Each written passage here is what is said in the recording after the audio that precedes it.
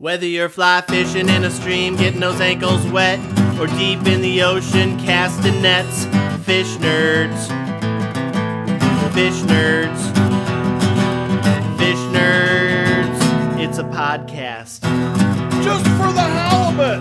Friday. Hello and welcome to the Fish Nerds, a show about fish, fishing, and eating fish. It's always interesting, usually funny, and mostly true. I'm Clay Groves, licensed fishing guide, your host and your new best friend.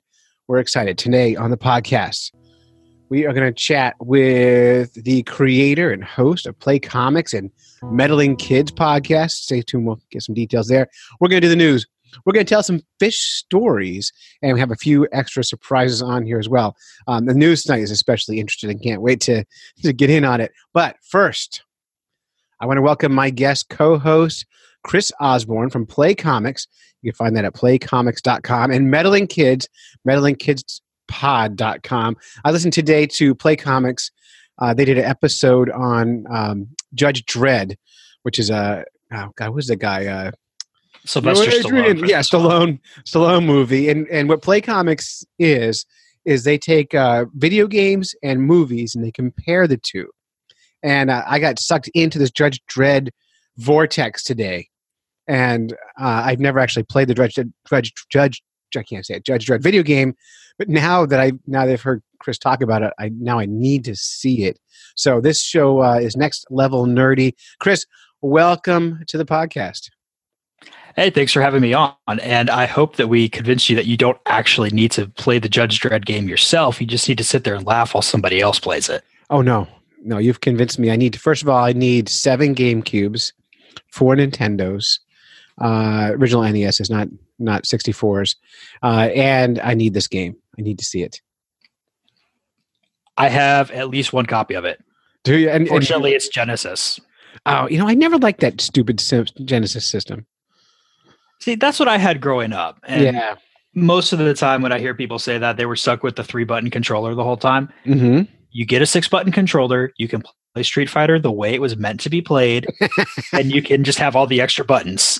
Now, Chris, I don't know how old you are, but I was in high school when the original NES came out, Nintendo Entertainment System. And I had in my bedroom a console TV that probably weighed 300 pounds. On top of it was a Betamax VCR that probably weighed 75 pounds. And then I had that all hooked up into my original NES. And my favorite game was Marble Madness, where you'd have to drive this marble down these really narrow tracks and follow it through the whole game. And you couldn't pause this. Well, you could pause it, but you couldn't save this game for later. You had to pause it.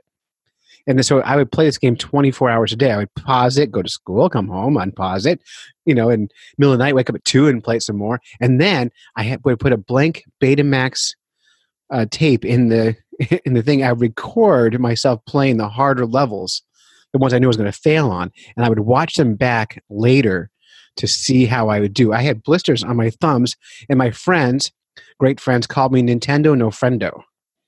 So, I don't want to make you feel bad about yourself, but when the NES came out, I was like -1 years old. Oh my God. I have never seen a Betamax anything in real life. Oh, I'll tell you what, though, if you're ever at a yard sale and you see one, buy it.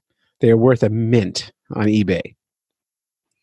Yeah, they're a better player than the VHSs, and that's why Sony never released the patent. Sony invented VHS and Betamax, and they held on to that one because it's a better quality screen, video and all that stuff. But because they didn't release a patent on it, they got outcompeted with VHSs. So there you go. I know far too much about Betamax. They should just release it now, compete with Blu-rays. Oh, man. Blu-rays and Laserdiscs. Did you ever have Laserdiscs? I did in schools. I never had one at my house. Yeah, they never actually worked that well. But they look awesome. Like they looked futuristic if you're in the past. All right, so let's hear about you. Can you give me the pitch for your Meddling Kids podcast? So Meddling Kids is a show that my wife and I took over from Julie Kin and Stephen Pappas. They just both had life things pop up and couldn't do it anymore.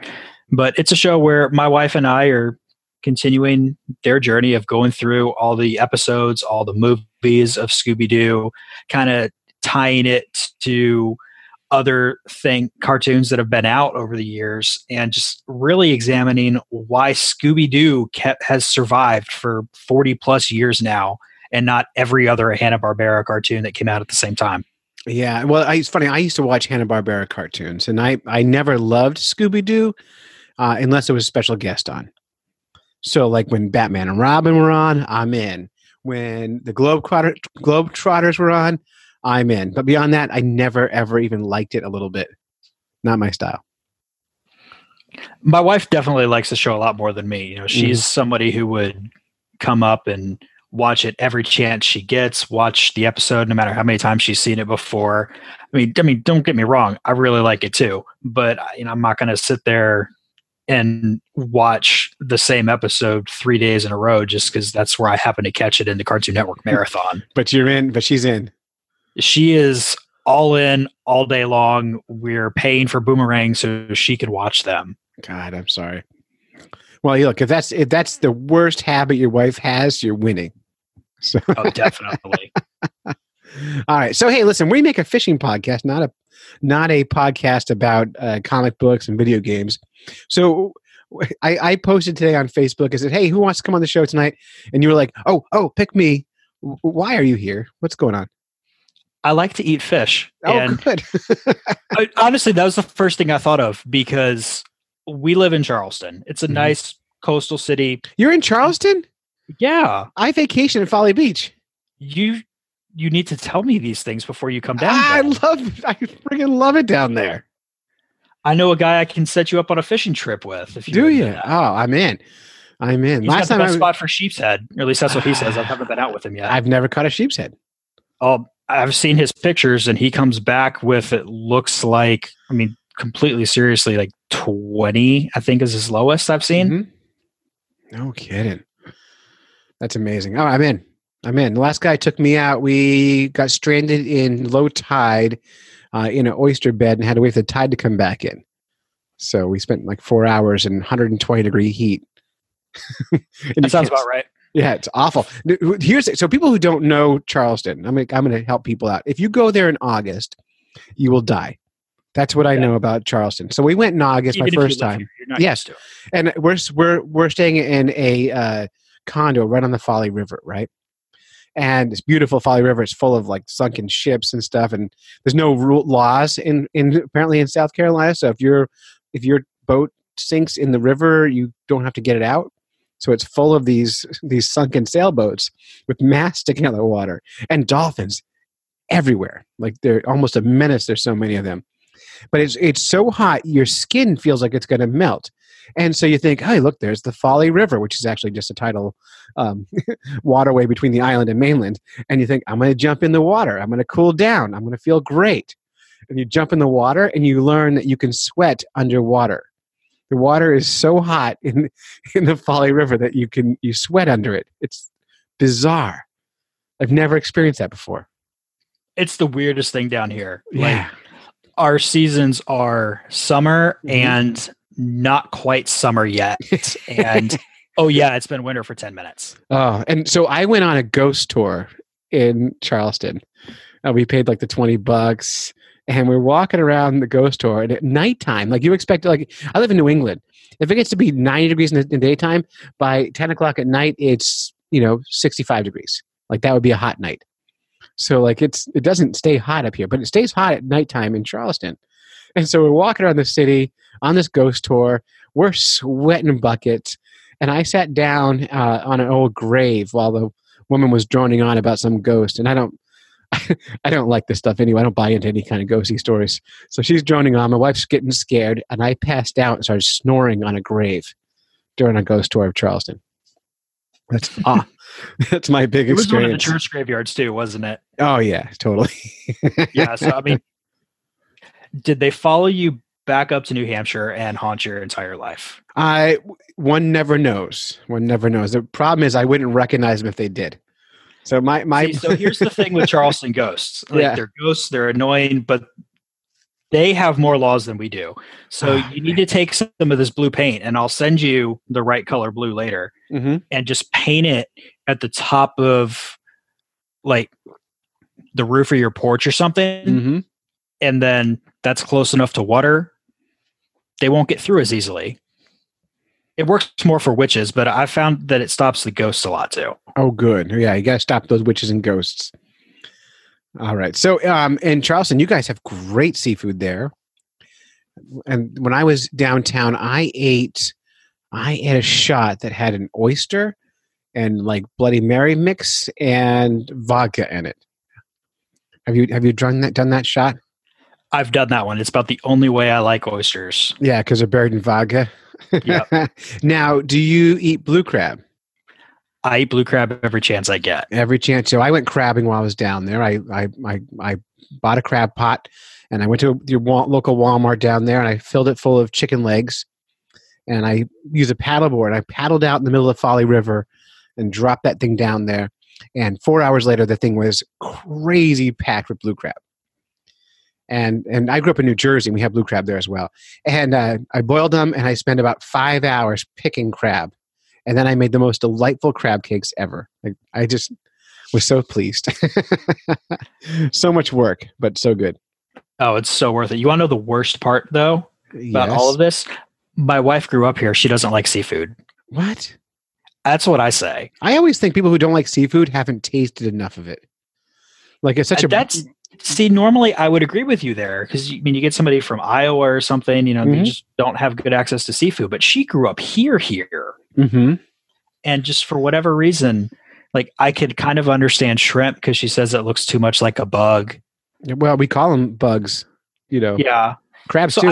I can get that, or like lobster. Most of the time when it's served, it still looks like a lobster. So it's like okay, but crab cakes. Yeah. Come on. It doesn't matter. She still won't eat it. Yeah, I'll tell you though, what is gross, and I don't care who tells me different, is a she crab soup and crab dip. Two things I hate. She crab soup is amazing. Wrong. And crab dip is really dependent on who makes it. Right. When the problem, my biggest problem with crab dip is every single place I've had it, and it's about 6 different places, they serve this crab dip. It looks like pink cottage cheese, and they serve it to you, and then they give you these little crackers, and each cracker is individually wrapped in plastic. And that part really sucks. I hate that kind of waste. And so for me, right then, I'm like, we're at a restaurant. Why am I having to peel plastic off a cracker? But that's like every restaurant I've been to in Charleston. That's how they serve it. Like it's just the standard. No, there was a point where I refused to eat shrimp because I used to work in restaurants here. Mm-hmm. And so when I wash dishes, I would have to peel at least 5 pounds of shrimp a night. Good times. But I got really good at stabbing up through where the spine would be if they actually had that still in there with a fork and opening it up that way. So you're really good at it. Yeah. But fresh shrimp is delightful as well. But your shrimp down there is small. So it's a lot of work to get 5 pounds of shrimp. Right. My parents live out in Washington State, and the shrimp out there are like 9 inches long. So when you peel that tail off, it's like that one shrimp tail is almost a meal all by itself. Lucky. It's a different game. I wish we had that. But you guys have sharks. You have all kinds of cool fish. I fish the Folly Pier all the time when I go down there. I just love it. It's a great place to be. Like I wish I had known you were there last time I was there. My in-laws are going down next week, but I'm not. So I'm sorry. So you should just stow away and go with them. Yeah, the problem is I have this thing called a job. So yes, but this is great. Next time I come down there, we'll get together.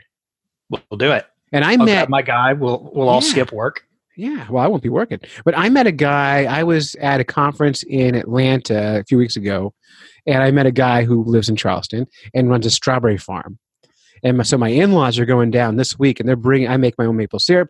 They're bringing maple syrup down, and they're going to bring back all this kind of fresh strawberry jam for me. It's a good trade. Which strawberry farm is it? Because I probably know them. I couldn't even remember if I had to. So, but his wife was at the conference I was at. He was sitting around. We just started chatting. Somehow we got talking about maple syrup, and he went, "Wait a minute, you make your own maple syrup?" And he got really jazzed. He goes, "I want some. How do I get it?" I said, "Where do you live?" He said, "Charleston." I went, "Perfect. My in-laws are going down there next month. I'll send you some." And it was magic. So magic happened. So here you are on a fishing show, and we're going to start with the news. News, fish in the news. Everybody loves their fish in the news. Let's do it. Let's do it. All right. And so this first story is from I can't read hieroglyphics, the Canberra Times. And the headline is "The Mystery of a Team of Canberra Ghostbusters and a Freaky Fish." I'm always all in when I see Ghostbusters and freaky fishes in the same title. So, who are you going to call? If you're after the real-life Ghostbuster, Dr. Peter Unmack is your man. The University of Canberra research fellow has led a team of scientists from the University of Cicero ghost hunting, tracking down the mysterious species of fish in two small creeks near Gunning. Now, this story first caught me because this is in Australia, but the doctor who's doing this in the photos is wearing a NANFA shirt. Have you ever seen that shirt before? I haven't. I was really hoping you'd tell me about that. So listeners of our podcast, we have a lot of NANFA members listening to the show. Friend Olaf is a listener, and he is one of the chapter presidents of NANFA. He designs a lot of these shirts. NANFA is North American Native Fishes Association. And this guy's in Australia. That is really cool. Isn't that cool? So I had this connection. I bet I know someone who knows him. I guarantee our listeners know who this guy is. But I'm not going to read the whole story. But this is what's happening is these guys are researching, and they're trying to find out, how do you get back an animal that was once extinct, right? And they're finding that as these animals are reproducing, they're doing DNA testing, and they're finding traces of an extinct fish in the DNA of modern carps. And so what they're trying to do is, now, can we extract that DNA from a modern carp, force some fish sex to happen in a test tube, and create an extinct fish? And that's what they're doing. And it's so cool. It is really cool. In fact, because they mostly can. Yeah, well, they can do it, and so they're working on a fish called the carp gudgeon, right? And my favorite quote, and this is why you need to become a PhD, because if you're writing a scientific paper or being interviewed, it's really important that, first of all, PhD people, like scientists, especially fish scientists, are a special kind of breed of people, and so they like to be a little edgy. And so this guy, his quote this is in the newspaper. I think they can walk away thinking, "Holy shit, that's totally bizarre." That's a quote from him.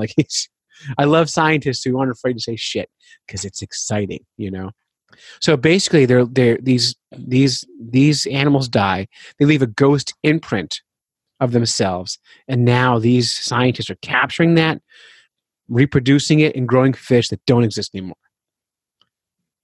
And it's really exciting. And so the implications, right? What do you think the implications are for this?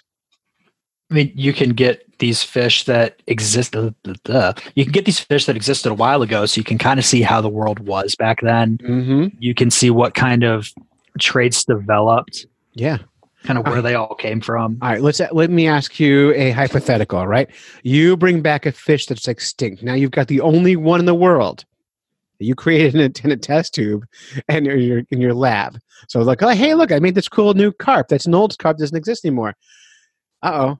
Now I'm breaking every law in the world because now I have an endangered species and I can't do anything with it because it's the only one. Well, I would secretly make a lot more of them. Yeah. Before I told anybody. Yes, I have the carp that will take over the world. But it's really cool. And the implications are they can bring back extinct species. They can recover streams that once got wiped out for whatever reason. They can bring those all back. And it's really cool. And it means a lot for the scientific community. It's kind of a big breakthrough. It's really cool. And that's why I like Fish Nerds, because people like this do cool shit, especially in New Zealand and Australia, because they do it with a good accent and criminals and things that will kill you. I mean, there's just another reason for me to want to move to New Zealand right there. Yeah. I realize that this is kind of Australia stuff and everything, but I personally prefer New Zealand. Yeah, well, we have a lot of listeners in both New Zealand and Australia, and they're all super great and so much different than anyone we ever know up here. So I'd be all in on going down there. I'm trying to convince my wife to move down there, but she has these silly things of us needing to be able to halfway afford the plane tickets and everything. Well, that's why you have to have a job before you go and have the job pay you to get down there. So what do you do for a living, Chris, besides make a podcast, a world famous podcast? I do purchasing at a lumber yard. Right. Now, rumor has it, and this is a speculation, that there are lumber yards in Australia and New Zealand. That's what I've heard. I still Right. need to do my investigation. Yeah. I can't confirm it fully. It's looking Right. promising, though. It's from my promising. research. And what does your wife do? Right now, she is Nothing. Yeah, don't let me say that to her. No, right now she's doing some nannying and trying to get a like homeschool field trip set up with her mom. Perfect. So her parents live out on Wadmalaw out here, and this for anybody who doesn't know, it's just a little. Believe me, nobody knows. Charleston. Yeah. And I really shouldn't have told anybody that because I'd like it to stay that way. But they've got like 3 acres right on the marsh with a bunch of farm animals and stuff. So they're setting it up to where kids can come out there from their homeschool field trips and, see the farm and see how linen and wool gets worked and stuff. And I mean, it's going to be really cool until I take my wife and move to New Zealand. And then, you know what? They need those same things in New Zealand. Yep. So she can do it down there. And maybe Absolutely. we'll have the cool accent that time. I was about to say that. Like, if you're the one visiting, you're the one with the accent, right? Because they're all the locals. That's perfect. So I love it. All right. This is from Bloomberg.com, Business Week. Millennials tried to kill it, but tinned fish is making a comeback. Sardines in a can may not have cachet in the U.S., but around the world, they are considered an exotic, even luxurious option. Now, do you eat tinned fish? I do, but I haven't had it from a can since I was about 7. All right. So we do every year or so. We do on the podcast. We do the tinned fish challenge, where Rich Collins, our fly fishing correspondent, usually buys 6 or 8 different tinned fishes, and we get together with extra whiskey and some buckets and napkins, and we taste all the tinned fishes. And we do a comparison taste test. And so everything from really unique Asian foods to like very American canned fishes, we get all in on. And it's a ton of fun. And I recommend any listeners and you, Chris, and your wife, go to the store and buy a bunch of tinned fish that you have no idea what are and eat them without any, don't put them in foods, eat them as they are. See, I'd be all for that. Yeah, I it's don't so mind much trying fun. things at all. It's so much fun. But there are, if you go back and listen to one of our previous episodes, you'll hear there are some things that are delightful that look terrible. And then other things look like food and taste like hell. So you just never really know with tinned fishes. But it is making a comeback. And it's getting more and more popular. Of all the things millennials have killed over the years, the slow death of seafood in a can may have provoked the least amount of hand-wringing. When a 2016 U.S. Department of Agriculture report noted that tinned tuna sales had fallen 42% over the previous 3 decades, most people seem to agree it was for the best. But while these preserved foods might be having a tough time in the U.S., the category is gaining traction elsewhere.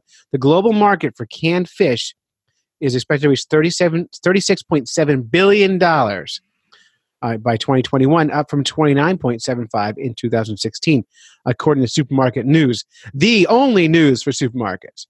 Versions from Portugal and Spain, France, and other countries are prized as much for their locally caught fish, like anchovies, sardines, and tuna, and for their colorful collectible tins.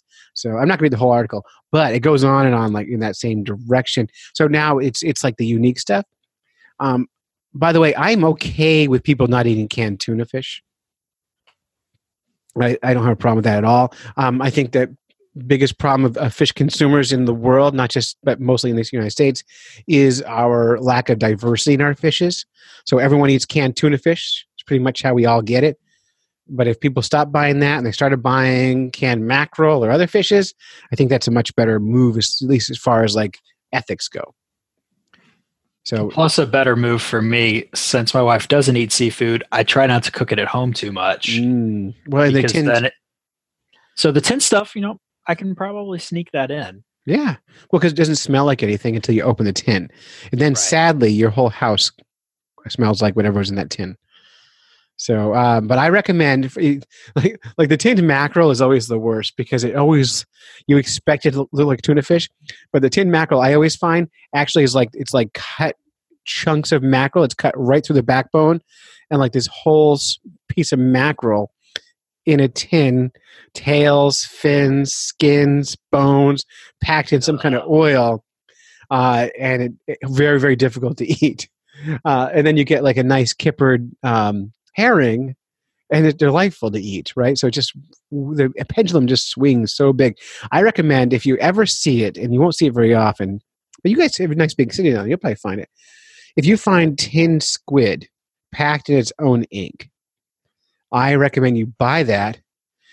And then while you're sitting at home watching, what's your favorite show to binge on right now with your wife? Right now, it's probably BoJack Horseman. Okay, so you're watching BoJack Horseman with your wife. What I want you to do is get that tinned fish without saying a word. I want you to get a can opener out because you have to use a can opener for that kind. And I want you to crank that top up. And I want you to dip a big spoon in there and scoop up a ball of tentacles dripping with squid ink and eat it in front of her without telling her what you're doing or acknowledging that you're doing it. And I want you to record it and play it back for me later. That's your assignment. I don't know how serious you're being, but I'm going to take that 100% seriously. I am so serious. Okay, good. Yeah. I'm glad to hear that because it's going to happen. Do it. Or don't acknowledge that you're doing it. Just do it. Like, don't make a big deal of it. Just make it very casual, like it's your normal, everyday activity. You know what'll make it even better? Yes. I'll do it for breakfast. Oh, good. If you can find them, do it. And I'm not even going to tell you what to expect. Just go for it. I mean, we've got a couple little Asian supermarkets here. So you'll find it. That seems like a good place to start. That's exactly where to start. But there's so much variety you can give tinned fishes and so much you can do with it. There's entire cookbooks dedicated to tinned fishes. There's so much out there. And there's even in New England, we have restaurants that only use tinned fish. The biggest, most popular one is called Salty Girl. It's in Boston, and they specialize in tinned fish meals, gourmet style, and it's so good. It's so fun, and again, that's where you get the really cool fish that no one's ever heard of. So I'm in. Mostly, I just need to learn the word for mackerel in every language possible so I can stay away. Right? Well, mackerel looks like mackerel in the can. Good. I can work with that then. All right, good. All right, and this is from next story from Manga Bay. Manga Bay frequently is on our show. In fact, I think our last episode we had one of the writers from Manga Bay on with his ice hole art. Madeira River dams may spell doom for Amazon's marathon catfish studies. Amazon's marathon catfish studies. Tough title to read. All right, independent monitoring of a giant Amazon catfish population in the Madeira River, a major tributary of the Amazon, confirms that 2 hydroelectric dams have virtually blocked the species' homing and migration upstream, the longest known freshwater fish migration in the world. Research completed in 2018 indicates a serious decline in catches in the gilded catfish and other key commercial species of the Madeira, both upstream and downstream of the 2 dams. New monitoring techniques show that the disruption of the migration route raises the risk of extinction from both sea species. I actually don't have to read any more of this. This is one of those kind of funny things. We're always trying to look for the green energy, like what's the most efficient, the best for the environment. And for years and years and years, people think that dams are green and good for the environment because there's no pollution from them. They don't have smokestacks. They look pretty. They create great places to play and fish, but we always forget about these damn fish, right? Right. These damn fish, yeah. And the sad thing is, the math is easy on this. Now, in New Hampshire, where I live, we have a big river called the Merrimack River, and there are 4 major dams in the river, and in the watershed, there are 1,700 dams, which is a lot of dams, which means when they built these dams, they effectively wiped out every migratory fish, or anadromous we call those fish, in the river. And now we've spent tens of billions of dollars trying to bring back those fish by building ladders and bypasses. And now there's a trend nationally to take dams out because they're finding that Like, I'll give you an example. So the Manchester Dam that I'm talking about covers the Merrimack River. It's 700 feet across. It's 55 feet tall, and it produces enough electricity to power 55,000 homes, which sounds like a lot, or the Mall of New Hampshire. So when you really break that down to what you can actually get out of that dam, it hardly seems worth even having it. Yeah, and I can't even imagine, how bad that must have been for a fish just swimming along, going up the river like it's been doing its whole life for generations, and then all of a sudden, right into a dam. I thought you were going to tell the joke. No. Okay. What's my kid told me that she's like, Dad, what do you call a fish that swims in no? What's a fish say when it swims in no brick wall? Damn. So did I really just let that one go? I thought you were going to go for it. I was like smiling. I'm like, do it, build it in, and you missed it. Man, damn. So we don't have to read the whole article. People who listen to this podcast get it. Dams are great places to fish. They're great for recreation. They make a little bit of electricity, but damn, they kill fish. They're bad news. Bad news. But the alternative, we all use electricity, right? We all share some of this dam guilt. The problem of dams, but the fact that people are still building dams, that's a bigger damn problem because we know better. And Chris, do you know where you get your electricity from? The only thing I know is that I get it from the electric company. Right. And they don't, in their bill every month, they don't tell you, hey, this month you got 20% from the dam and 15% from solar and 85% from coal or whatever. You have no idea. Yeah, like I know over at my in-laws' house, they get a nice chunk of it from solar just because they've got the panels up on their own roof. Yeah. Oh, we actually had a solar company come out and look at them at our house. And they said for what we pay for electric every month, we could have solar panels on our roof. Like our monthly that seems payment. About what they tell everybody, though. It is. The problem is, and so I said to them, okay, and so what are all the hidden costs? And it used to be if you made too much electricity that you would actually get a check from the electric company every month. They would buy it back from you. And now you pay a monthly fee to be hooked up to the grid. And if you make too much electricity, they will buy it back for you with a credit at a small percent of what its actual value is. So the electric companies found that they were paying out too much money for electricity to the people producing it, the homeowners. And they changed the fee structures. Now they're making a profit on the back of us producers. Because as soon as your house is covered with panels, you are now a producer, not just a consumer. And as long as you're in part of the grid, the electric companies still want to make money off of you. So they'll charge you a monthly maintenance fee, a hookup fee, all this stuff so they can take your electricity from you for free. See, there's only one good solution to all this then. What's that? We all listen to Heather Welch, move to New Zealand, live totally off the grid, and set up solar power with generators. Well, it's cool. So on my ice fishing shack, I have solar panels, batteries, electricity. I have everything you need. It's such a simple thing that you don't even need to be part of the grid to make it work. So there are times in the winter where at my own house, we lose power because of big storms, but my ice shack has heat and electricity all the time. So do y'all just go hang out there during the storms and stuff? Nah, my wife's not game for that, but my kids would love it. You just take a snowmobile ride out during a blizzard, go in a little shack, turn the heat on, turn electricity on, turn the radio on, drill some holes in the floor, do a little fishing. Sounds great. I'm surprised. Watch Goonies. I'm surprised we don't have more solar stuff set up like that here because we have to worry about hurricanes. So maybe part of it is just worried that the hurricane will mess up the infrastructure too. Who knows? I mean, God, yeah, you guys do get them, but I don't know. But there's got to be a better way. A lot of states, they're starting to put tiny, small panels, like 100-watt panels, on every electrical pole. So every pole produces some electricity, and just that volume is what makes it up. And if you did that, you can close dams. I also read once that if all those little lights you have on your computers and all those things you plug in the walls all the time that aren't using anything, but there's a little LED on each one of them. Yeah, like the little it's plugged in light.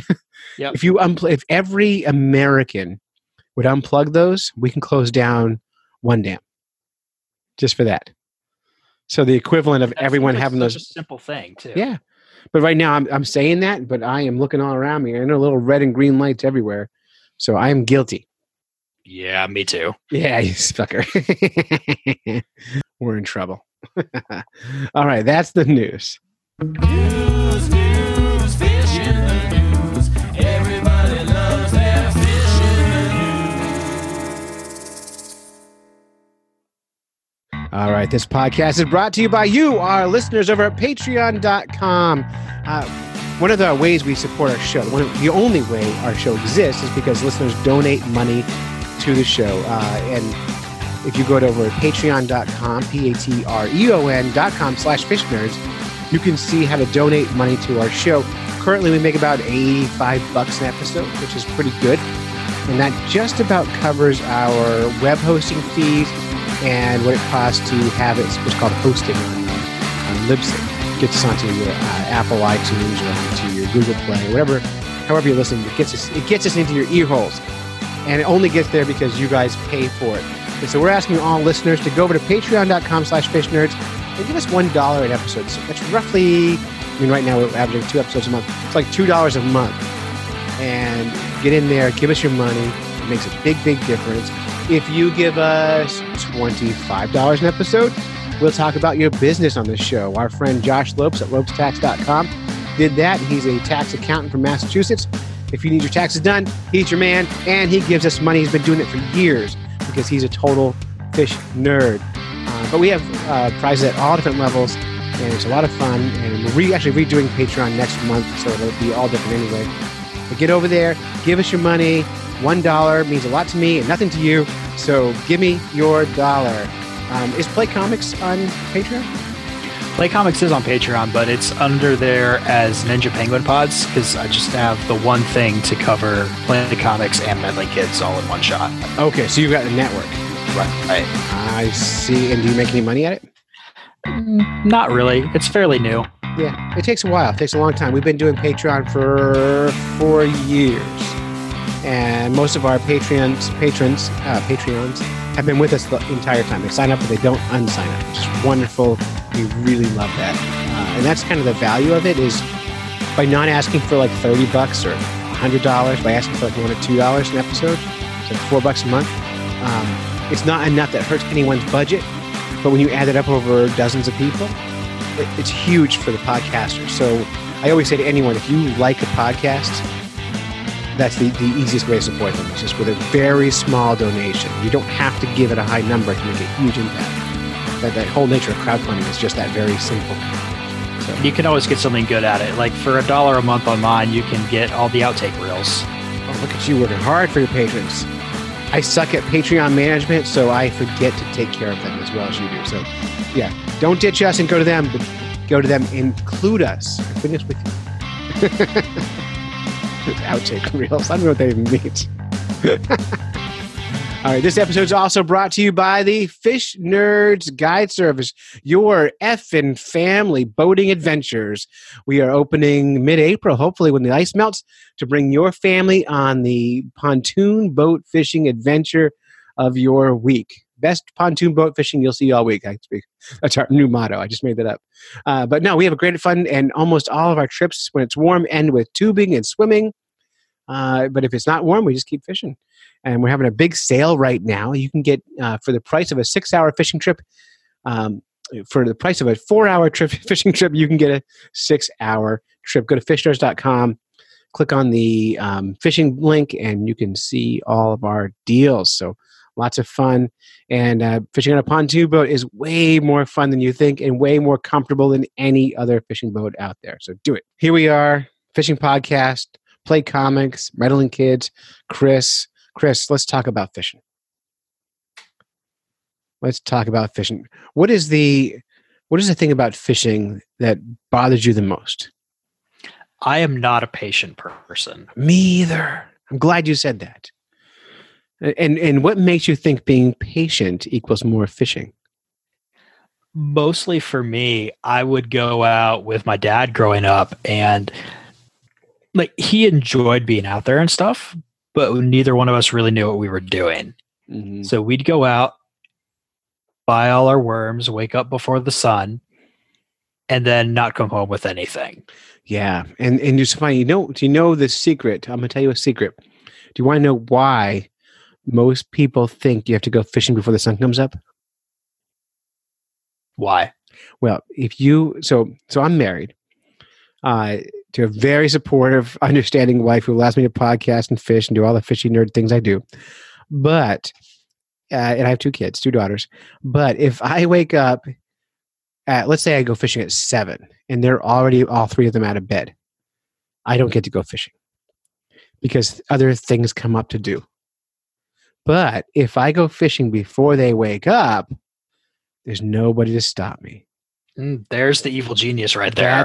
That's the only, there's no other good reason to get up that early. It's because you can, if you're not a morning person, just fish until dark. But you can't fish till dark because you've got people who rely on you to do other shit.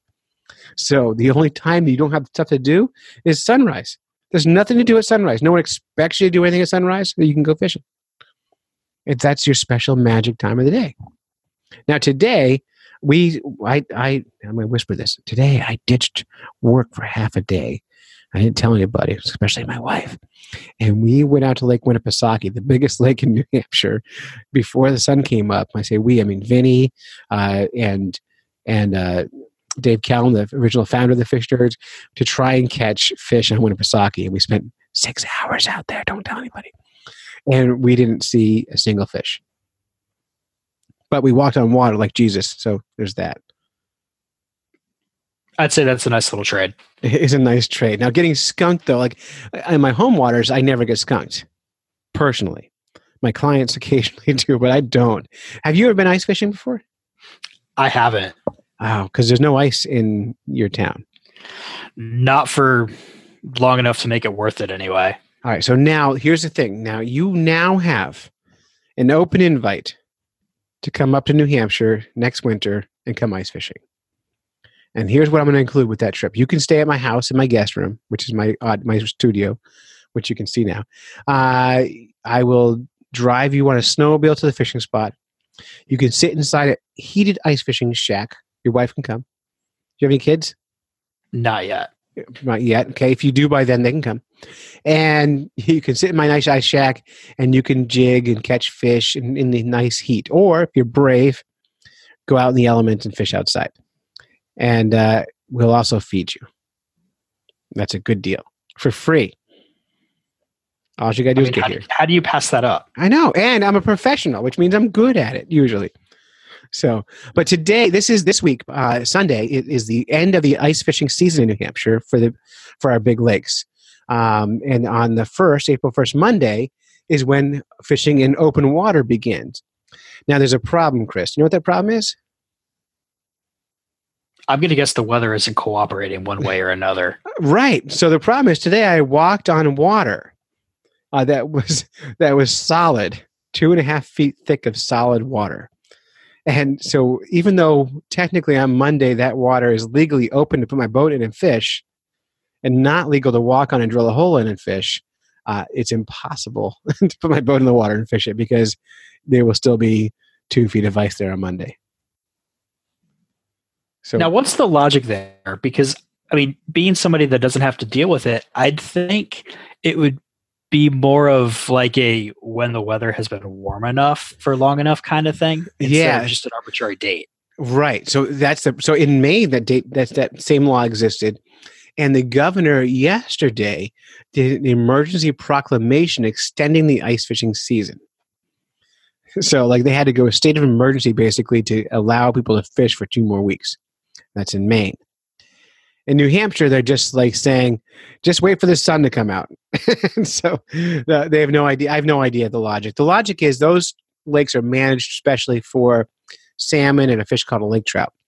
All the small ponds in New Hampshire, you can fish any way you want all year long in them. So you can. I'll be ice fishing until mid-April on a small pond, but on the big lakes with the big fish, I cannot ice fish them. And I can't liquid water fish them either because there's no liquid water. And by the way, liquid water fishing is not a fishing term. It's something I just made up.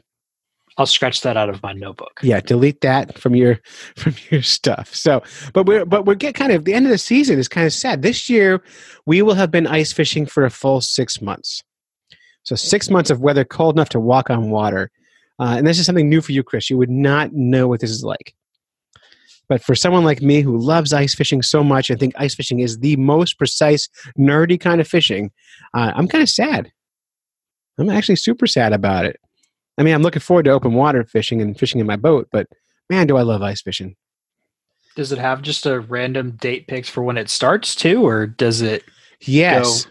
So on those big lakes, the same ones that close April 1st, they open January 1st. So the January 1st to April 1st to March 31st is ice fishing season on the big salmon lakes. And by the way, we call them salmon lakes, but it's not legal to catch salmon through the ice in New Hampshire either. So it's a whole other problem. But all the other lakes in the state, we can do it. So we started fishing just right around Thanksgiving this year, ice fishing, and we'll be fishing probably till the second or third week of April on the small ponds. And I just love it. And this time of year is great because you go out in the ice and the ice is reflective and it's 40 degrees outside and sunny, and the sun hits the ice and reflects up to your face and it intensifies and you get sunburned in the cold. And that sunburn feels so good. Oh, that sounds amazing. Yeah. Like, I love it when it gets to be 40 down here because I know it's never going to finish and getting down to 30. Yeah, 40 for you guys. You guys probably are bundling up and complaining. No, I'm the crazy person wearing just a hoodie while everybody else is like full on snow gear. Oh my God. And 40 for us, my daughter's out running around barefoot. So it's just a whole different climate. All right. So we got a few minutes left, Chris. I want to hear something from you. Give us something we need to know about you. What's special? What's magical about you? Well, What's your superpower? one time I was bit by a swan, and swans have teeth. They do. Nobody tells you. They do. Those bastards. They're so mean. Our best theories are either that I walked too close to a nest or that they were used to getting fed and I didn't have anything to feed them with. Yeah. No, these are, when you say actual swan or like a Canada goose? No, like an actual swan. Okay. Got it. Because Canada goose can do the same thing to you. They're annoying. They like to walk down the middle of the road in my neighborhood, but I've never been bit by one. Not yet. It's only a matter of time. Right. Because that swan, I'm sure he told someone. They have a whole swan lake thing where my parents live. Network. So this swan bit you. What was your reaction? I was a little kid. I freaked out. I ran away, Mhm. and I have never been able to go to that little park thing again because I'm scared of the swans. You're still scared of them. I'm still scared of them. Wow. Now, let's think. I'm trying to think of can we do some kind of swan therapy? Like, is there a way to get you back to the swans in a way in which you feel safe and protected? What if we put you in a bubble?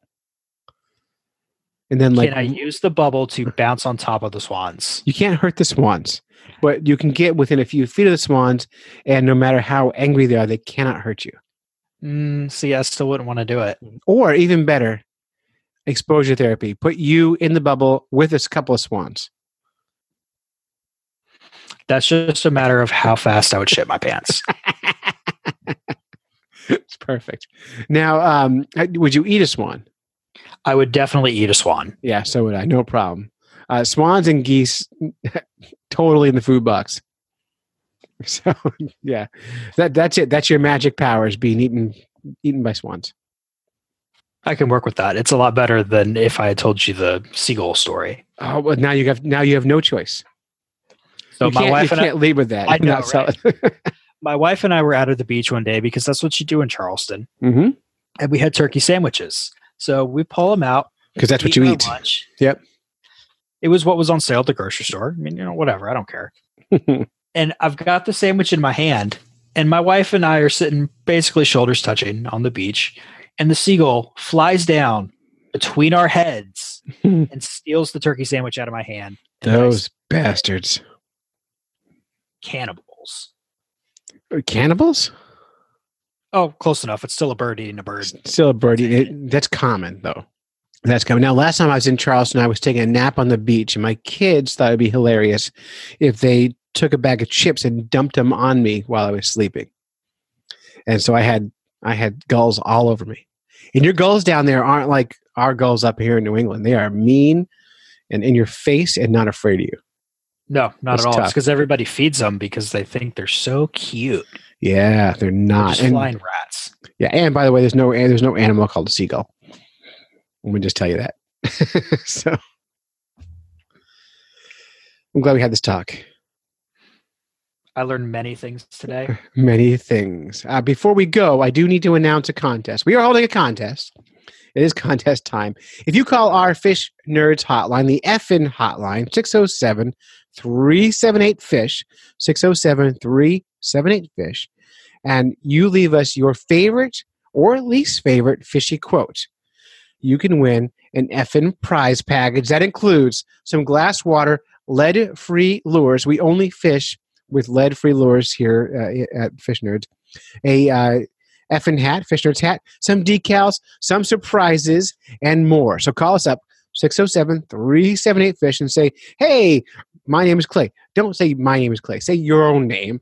And my favorite fishy quote is, yesterday was a great day to fish, and tomorrow will be better than today. And leave it on there and tell us if you love it or hate it. And we will randomize all your answers, playing them all on the show, and you can win this prize package. We are going to run this contest through the middle of April, so April 15th is when this ends. I will play an example right after this so you can hear it. And if you run a podcast or you've got a company you want to promote, you can certainly leave your website on there, and I will include it on the show for free. You can plug whatever you want. So 607-378-FISH and leave us your favorite or least favorite fishy quote. It'll be a lot of fun. Hey, Clay, this is David Redden from Southern Maryland, and I was calling in because you asked people to give your favorite expression about fishing, or the one that you use the most. I heard it described one time as fishing is a jerk on one end of the line, waiting for a pull on the other. That's my favorite expression. Have a great day. Catch you later. Bye. So that's it. You've listened to a bunch of nerds when you should have been fishing. We'd like to thank our families for supporting us while we podcast and act like a bunch of nerds. Yeah, totally acting. It's not real. I'm just acting. Special thanks to Chris from Play Comics at playcomics.com and meddlingkidspod.com. Big time famous podcaster. He gave up a lot of time for us, and we really appreciate it. Special thanks to Diana's Bath Salts for our news theme and Wally Pleasant for our show theme.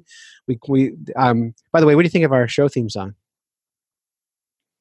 I mean, I did hunt you down so I could play it in my show. I love it. So you like it? Yeah, I like it too. Fun fact, Wally Pleasant, I saw him play when I was 18 years old in Stockton State College in New Jersey. And he looked just like Morrissey.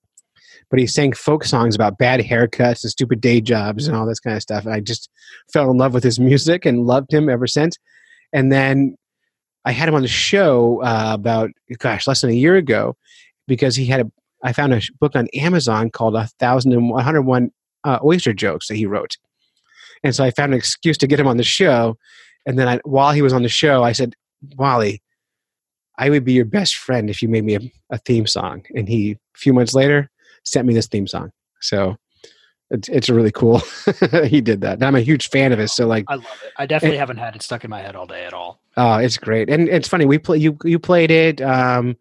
It gets played in the Varmints podcast all the time. And frequently people ask me if they can just hear it. So I should put it out as a ringtone or as a free download for our Patreon subscribers or something, because it's pretty damn good, I think. And it's just ridiculous. So go ahead. Keep reading.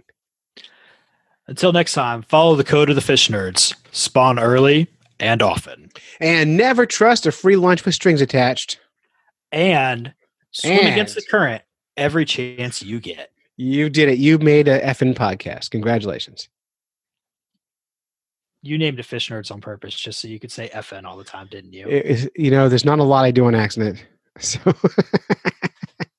but I do like saying F in everything. So we have F in swag. We got an F in podcast. I got an F in new microphone.